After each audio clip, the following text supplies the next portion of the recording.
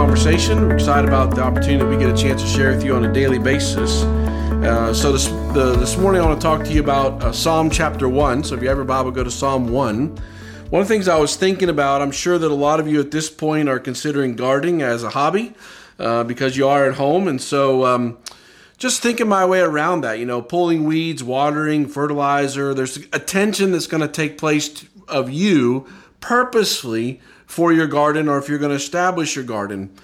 And so as you do your gardening, you do it with intentionality. I got to have this and this and this. We're going to do this and this and this. Certain scenarios, certain situations, you're going to go water at a certain time. And so this morning, I want you just to think about the time frame that you're in right now, saying, you know what? I'm going to make a choice to be planted well around the scriptures at this season of my life. And so as I was thinking about Psalm 1, I'll just read the first 3 verses. How blessed is he who does not walk in the counsel of the wicked, nor stand in the paths of sinners, nor sit in the seat of scoffers. But his delight is in the law of the Lord, and in his law he meditates day and night. He will be like a tree firmly planted by the streams of water, which yields fruit in its season, and its leaves do not wither, and whatever he does, he prospers. So as I think about Psalm 1, and most likely this is David because Psalm 1 and 2 go together, how blessed is the man who does not walk in the counsel of the wicked. Thinking about the word blessed there, that man is content in his relationship with the Lord. And so this contented guy, blessed is a man who does not walk. Now what's really interesting, I was looking at my Moody commentary, you have the word walk, you have the word stand, and you have the word sit.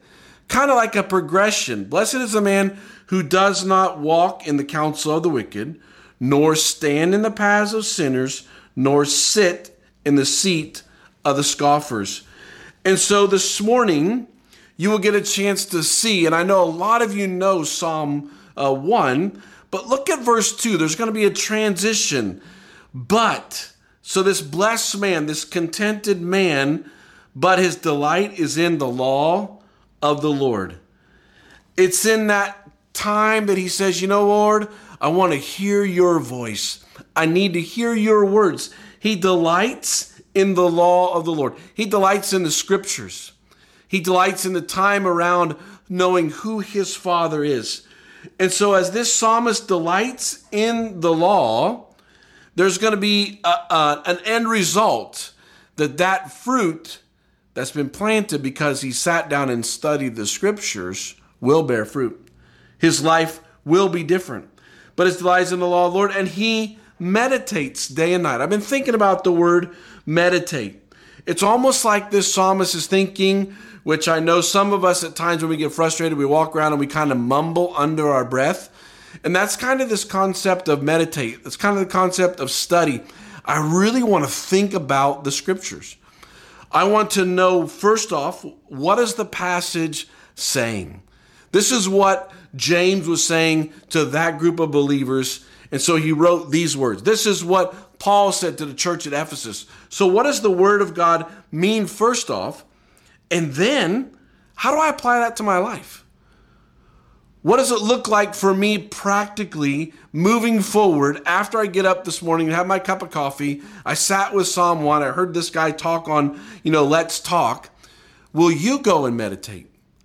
Will you go and look at another passage of Scripture and study that passage of Scripture so that you know what it means and then you apply it to your life practically? What's really exciting as you look at this passage of Scripture is verse 3. We all kind of want to be this verse 3 person. He's like a tree firmly planted by the streams of water. So that individual is not just a coincidence person. This person has studied the Word of God. This person has meditated on the Scriptures. This person has said, you know what? The truth of my life, if I really want to bear fruit, has to come from time with the Word of God. As I think about a person that is firmly planted, that person is a person who can help people by taking them to the Scriptures. And so in my Bible, I just read out of my New American Standard Bible, and I have written in my Bible these words: you will either help people or you will hurt people. That choice is up to you. And so this morning or Tuesday, as you start out your day, are you going to help people because you've studied the scriptures, because you've meditated on the scriptures, because you have allowed the scriptures to have a voice in your life? Or will you wake up and say, you know what? Yeah, I can think about the scriptures, I can read the scriptures, but I'm not really going to apply the scriptures to my life. Then that means those people that are around you will be wounded by you because you chose not to be firmly planted. You chose not to spend the time of your life to say, you know what? I want to know truth. So plant well in this coronavirus time, and your schedule being totally rearranged. Spend some time not only watering your garden, water your soul. Not only pulling weeds out of the garden, but saying, Father, I read this, do you want to pull this out of my life? Do you want to make a life change in here? Because I've been reminded of this passage of Scripture.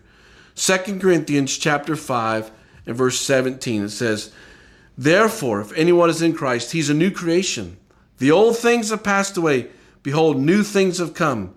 Now all these things are from God, who reconciled us to himself through Christ and gave us the ministry of reconciliation. Why am I planted today? Because God has given me an opportunity to be an ambassador, to be involved in reconciliation, not to wound people, but say, let me show you how the scriptures planted in my life has changed me. Therefore, we are ambassadors of Christ. As though God were making an appeal through us, we beg you on behalf of Christ, be reconciled to God. He made him who knew no sin to be sin on our behalf, so that we might become the righteousness of God.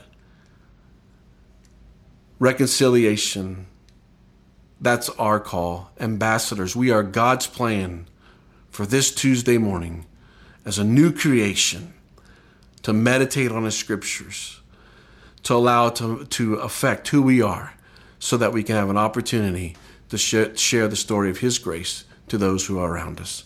Thank you for joining us for Let's Talk, and we're looking forward to hearing back from you and communicating with you as God continues to allow us to serve in this time. May I pray with you. Father, I thank you for this time to be together. Thank you for our family, our community.